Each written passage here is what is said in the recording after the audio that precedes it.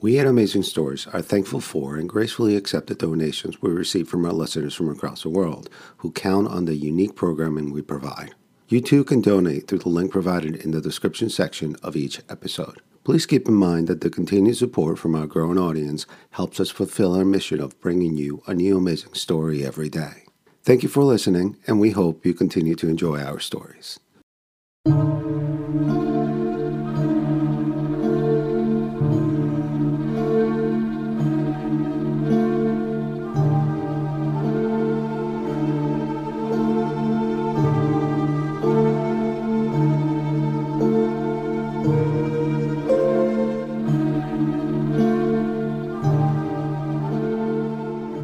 When Ruth came out of the bathroom, Robert Neville was still sitting there, thinking. The record player, unnoticed by him, let out only a thin, scratching sound.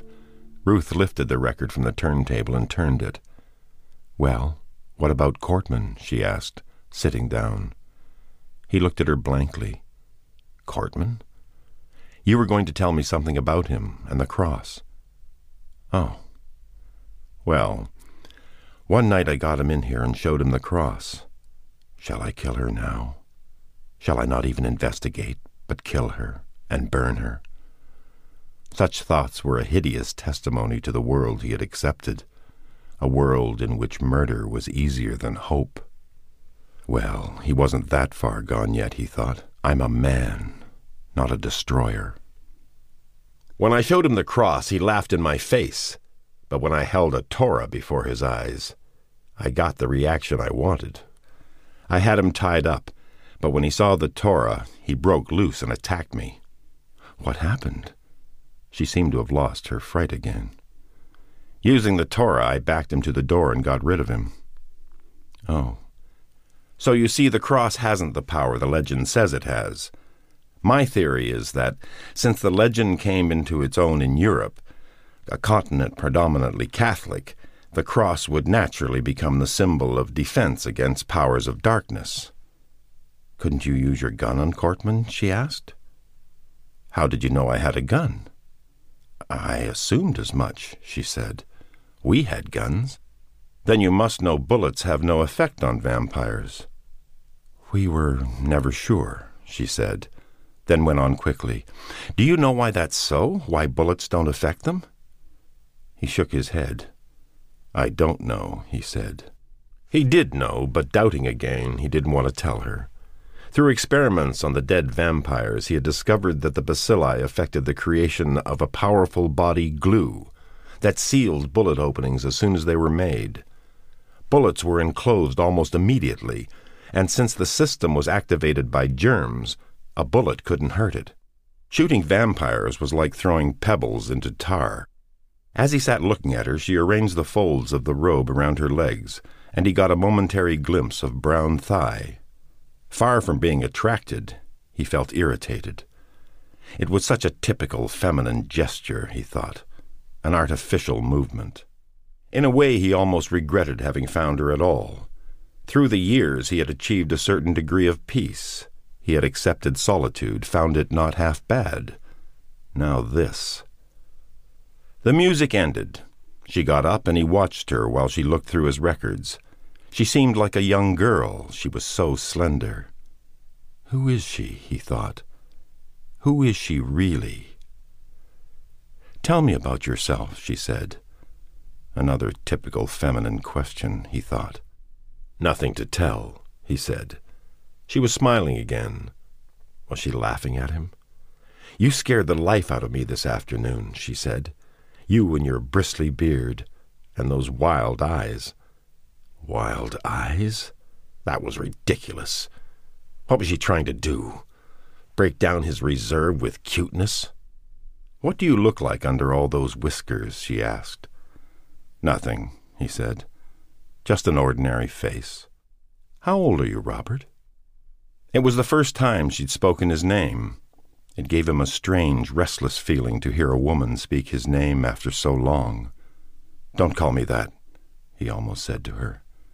He didn't want to lose the distance between them. If she were infected and he couldn't cure her, he wanted it to be a stranger that he put away. "You don't have to talk to me if you don't want to," she said quietly. "I won't bother you. I'll go tomorrow."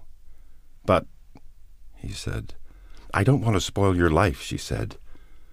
"You don't have to feel any obligation to me just because we're the only ones left." He felt a brief stirring of guilt at her words.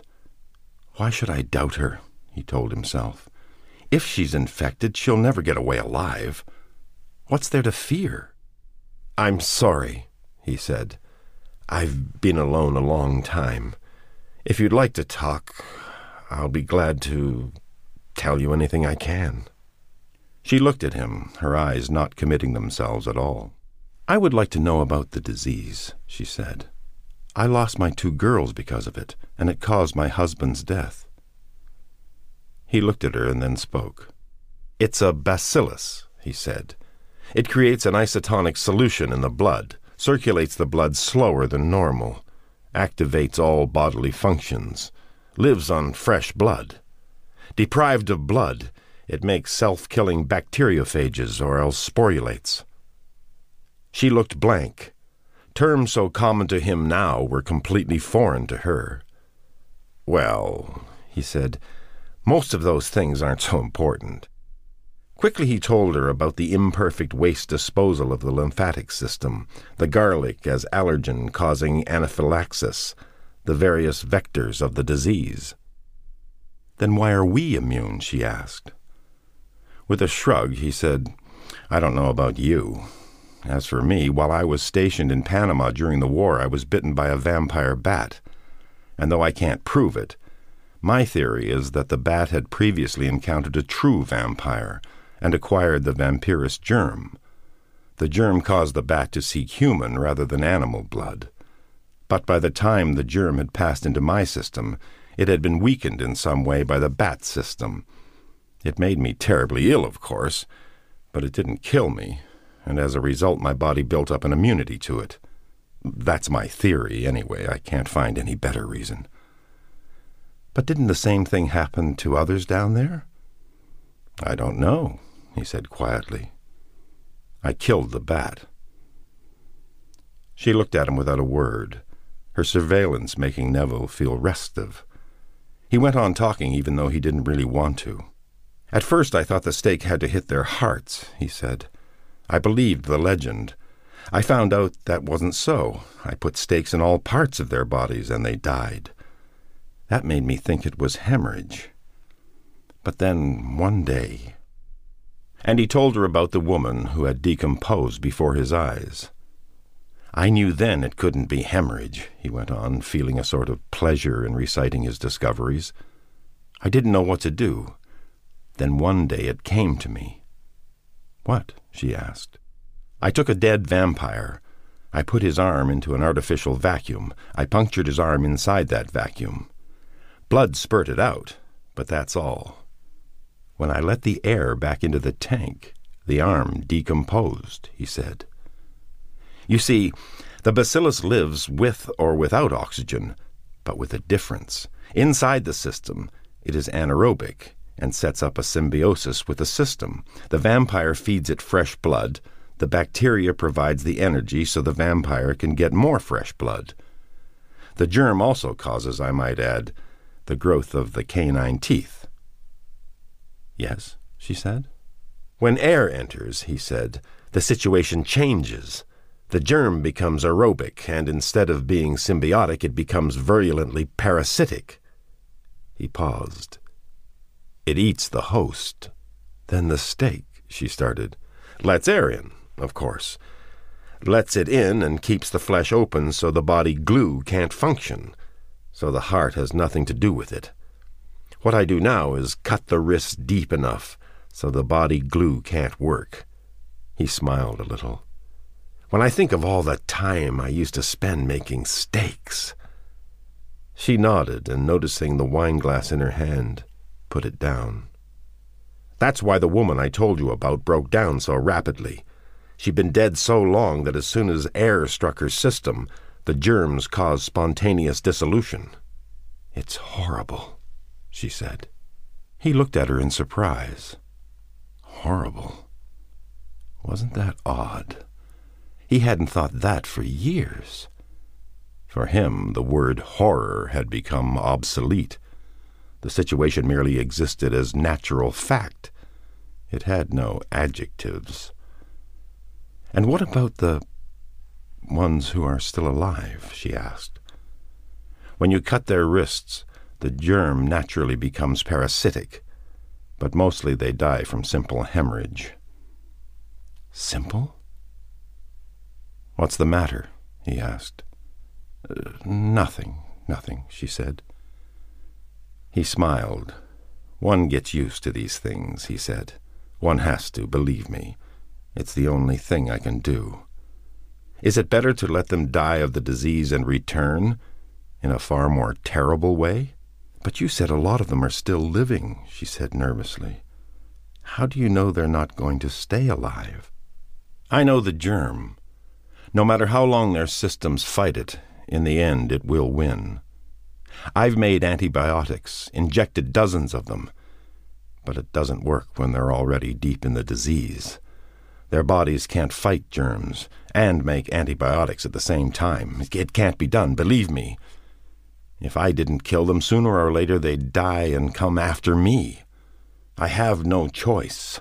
No choice at all. They were silent then, and the only sound in the room was the rasping of the needle on the inner grooves of the record. It was strange, he thought, to find himself vaguely on the defensive for what yesterday was accepted necessity. In the years that had passed, he had never once considered the possibility that he was wrong. It took her presence to bring about such thoughts, and they were strange, alien thoughts. "Do you actually think I'm wrong?" he asked in an incredulous voice. "It's not for me to say," she said.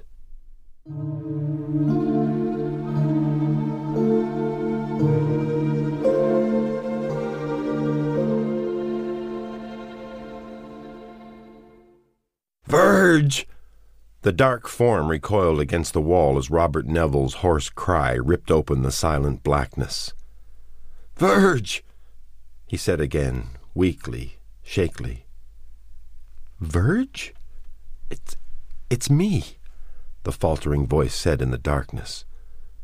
He took a trembling step toward the thin stream of light spearing through the open peephole. She gasped as he put his hand out and clutched her shoulder. "It's Ruth, she said in a terrified whisper. He stood there in the darkness, eyes gazing without comprehension at the dark form before him. "It's Ruth," she said again. Waking came like a hose blast of numbing shock. It wasn't Verge. He stood there staring, weighted beneath a sudden depression. He looked at the open peephole, then back at her. "What are you doing?" he asked, voice still thick with sleep. "Nothing," she said nervously. I couldn't sleep." He blinked his eyes suddenly at the flaring lamplight. Then his hands dropped down from the lamp switch, and he turned around. She was against the wall, blinking at the light, her hands drawn into tight fists. "Why are you dressed?" "I couldn't sleep." Through the open peephole he heard them yelling, and he heard Cortman shout, "Come out, Neville!" Moving to the peephole, he pushed the small wooden door shut and turned to her. "You were going to leave while I was still asleep?" "No, were you?" She gasped as he grabbed her wrist. No, she said quickly. "How could I, with them out there?" Abruptly he dropped her arm and turned away. She said nothing as he poured a tumbler full of whiskey and swallowed it convulsively. Verge, he thought miserably. Still with me. Was that her name? He heard Ruth ask. "Go to bed," he said in a dead voice. She drew back a little. "I'm sorry," she said. "I didn't mean—" Suddenly he knew he didn't want her to go to bed. He wanted her to stay with him. He didn't want to be alone. "I thought you were my wife," he heard himself saying. He drank a mouthful of whiskey. Ruth stayed in the shadows, listening. "She came back, you see," he said. "I buried her, but one night she came back. She looked like you did.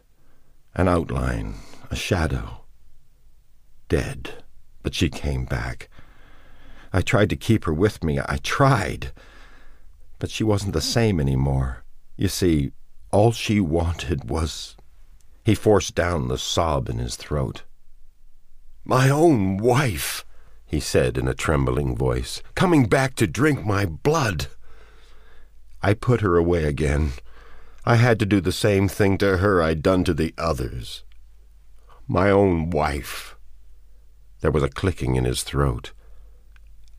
"A stake," he said in a terrible voice. "I had to put a stake in her. It was the only thing I knew to do. He couldn't finish. He stood there a long time, shivering helplessly, eyes tightly shut. Then he spoke again. "Almost 3 years ago I did that, and I still remember it. It's still with me. What can you do? What can you do?" He drove a fist down on the bar top as the anguish of memory swept over him again. He ran shaking fingers through his hair. "I know what you feel. I know. I didn't at first. I didn't trust you. I was safe, secure in my little shell. Now..." He shook his head slowly, defeatedly. "In a second, it's all gone. Adjustment, security, peace, all gone. Robert." Her voice was as broken and lost as his. "Why are we being punished like this?" she asked. He drew in a shuddering breath. "I don't know," he answered bitterly. "There's no answer, no reason. It just is." She was close to him now, and suddenly, without hesitation or drawing back, he drew her against him, and they were two people holding each other tightly in the lost measure of night. Robert. Robert. Her hands rubbed over his back, stroking and clutching, while his arms held her firmly, and he pressed his eyes shut against her warm, soft hair. Their mouths held together for a long time, and her arms gripped with desperate tightness around his neck. Then they were sitting in the darkness, pressing close together, as if all the heat in the world were in their bodies, and they would share the warmth between them. "I'm sorry, Ruth. Sorry for being so cruel to you, for not trusting you." She was silent, holding tight. "Oh, Robert," she said then, "it's so unfair. Why are we still alive? It would be better if we were all dead." "Shh, shh," he said, feeling emotion for her like a released current pouring from his heart and mind. "It'll be all right." "How can it?" "It will," he said, even though he knew he really couldn't believe it. He didn't know how long it was they sat there holding each other close. He forgot everything, time and place. It was just the two of them together, needing each other, survivors of a black terror, embracing because they had found each other. "Come," he said. "We'll check you. Don't be afraid. I'm sure we won't find anything. But if we do, I'll cure you. I swear, I'll cure you, Ruth. I won't hurt you, I promise. Let's find out for sure. Then we can plan and work. I'll save you, Ruth, I will. Or I'll die myself." She was still tense, holding back. "Come with me, Ruth." He led her into the bedroom, and when he saw in the lamplight how frightened she was, he pulled her close and stroked her hair. "It's all right," he said. "No matter what we find, it'll be all right. Don't you understand?" He sat her down on the stool, and her face was completely blank, her body shuddering as he heated the needle over a Bunsen flame. He bent over and kissed her on the cheek. "It's all right now," he said gently. "It's all right." She closed her eyes as he jabbed in the needle. He pressed out the blood and rubbed it on the slide. There, he said anxiously, pressing a little cotton to the nick on her finger. He felt himself trembling helplessly. No matter how he tried to control it, he couldn't. His fingers were almost incapable of making the slide, and he kept looking at Ruth and smiling at her, trying to take the look of taut fright from her features. "Don't be afraid," he said. She sat without a word, looking at him with listless eyes as he worked. Her hands kept stirring restlessly in her lap. "What will you do if I am?" she said then. "I'm not sure," he said. "Not yet, but there are a lot of things we can do." "What?" "Vaccines, for one." "You said vaccines don't work," she said, her voice shaking a little. "Yes, but—" He broke off as he slid the glass slide onto the microscope. "Robert, what could you do?" She slid off the stool as he bent over the microscope. "Robert, don't look," she begged suddenly, her voice pleading. But he'd already seen. He didn't realize that his breath had stopped. His blank eyes met hers. "Ruth," he whispered in a shocked voice. The wooden mallet crashed down on his forehead. A burst of pain filled Robert Neville's head, and he felt one leg give way. As he fell to one side, he knocked over the microscope. His right knee hit the floor, and he looked up in dazed bewilderment at her fright-twisted face. The mallet came down again, and he cried out in pain. He fell to both knees, and 100 miles away he heard her gasping sob. "I told you not to," she cried. He clutched at her legs, and she drove the mallet down a third time, this time on the back of his skull. Robert Neville's hands went limp and slid off her calves, rubbing away part of the tan. He fell on his face, and his fingers drew convulsively as night filled his brain.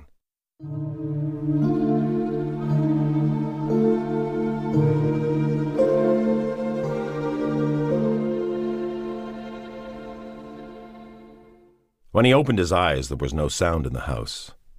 He lay there looking confusedly at the floor. Then, with a grunt, he sat up.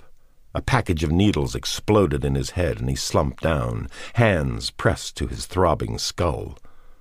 After a few minutes, he pulled himself up by gripping the edge of the bench.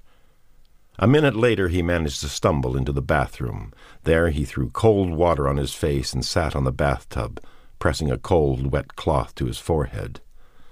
What had happened? He kept blinking and staring at the white-tiled floor. He stood up and walked slowly into the living room. It was empty. The front door stood half open in the gray of early morning. She was gone. Then he remembered. He struggled back to the bedroom, using the walls to guide him. The note was on the bench next to the overturned microscope. He picked up the paper with numbed fingers and carried it to the bed. Sinking down, he held the letter before his eyes, but the letters blurred and ran. He shook his head and pressed his eyes shut. After a little while, he read, "Robert, now you know. Know I was spying on you. Know that almost everything I told you was a lie.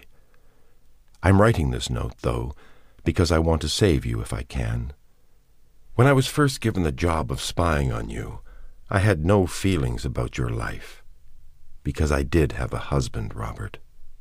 You killed him. But now it's different. I know now that you were just as much forced into your situation as we were forced into ours. We are infected, but you already know that. What you don't understand yet is that we're going to stay alive. We found a way to do that, and we're going to set up a society again, slowly but surely. We're going to do away with all those wretched creatures whom death has cheated, and even though I pray otherwise, we may decide to kill you and those like you." "Those like me?" he thought with a start. But he kept reading. "I'll try to save you. I'll tell them you're too well armed for us to attack now. Use the time I'm giving you, Robert. Get away from your house, go into the mountains and save yourself. There are only a handful of us now, but sooner or later we'll be too well organized, and nothing I say will stop the rest from destroying you. For God's sake, Robert, go now while you can. I know you may not believe this. You may not believe that we can live in the sun for short periods now. You may not believe that my tan was only makeup. You may not believe that we can live with the germ now. That's why I'm leaving one of my pills. I took them all the time I was here.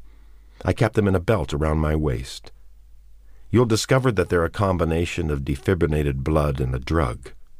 I don't know myself just what it is. The blood feeds the germs. The drug prevents its multiplication. It was the discovery of this pill that saved us from dying, that is helping to set up society again. Slowly. Believe me, it's true. And escape. Forgive me for having to lie to you about so many things, but please believe this. When we were together in the darkness, close to each other, I wasn't spying on you. I was loving you. Ruth. He read the letter again. He couldn't believe it. He shook his head slowly and tried to understand, but adjustment eluded him. He felt as if all the security of reason were ebbing away from him. The framework of his life was collapsing, and it frightened him. Yet how did he refute the evidence? The pill, the tan coming off her leg, her walking in the sun, her reaction to garlic. Slowly, ploddingly, his mind went over the evidence. When he'd first seen her, she'd run from him. Had it been a ruse? No, she'd been genuinely frightened. She must have been startled by his cry and forgotten all about her job. Then later, when she'd calmed down, she talked him into thinking her reaction to garlic was the reaction of a sick stomach. And she had lied, and smiled, and feigned hopeless acceptance, and carefully got all the information she'd been sent after. And when she'd wanted to leave, she couldn't because of Cortman and the others. He had awakened then. They had embraced. They had... His white-knuckled fist jolted down on the bench. I was loving you. Lie. Lie. His fingers crumpled up the letter and flung it away bitterly. Rage made the pain in his head flare hotly, and he pressed both hands against it and closed his eyes with a groan. The rest of her letter wasn't a lie. He knew that. Without the pill, without any evidence of word or memory, he knew. He knew what even Ruth and her people didn't seem to know. He looked into the eyepiece for a long time. Yes, he knew, and the admission of what he saw changed his entire world. How stupid and ineffective he felt, especially after reading the phrase 1,000 times. But then, he never really appreciated it. Such a short phrase it was, but meaning so much. Bacteria can mutate.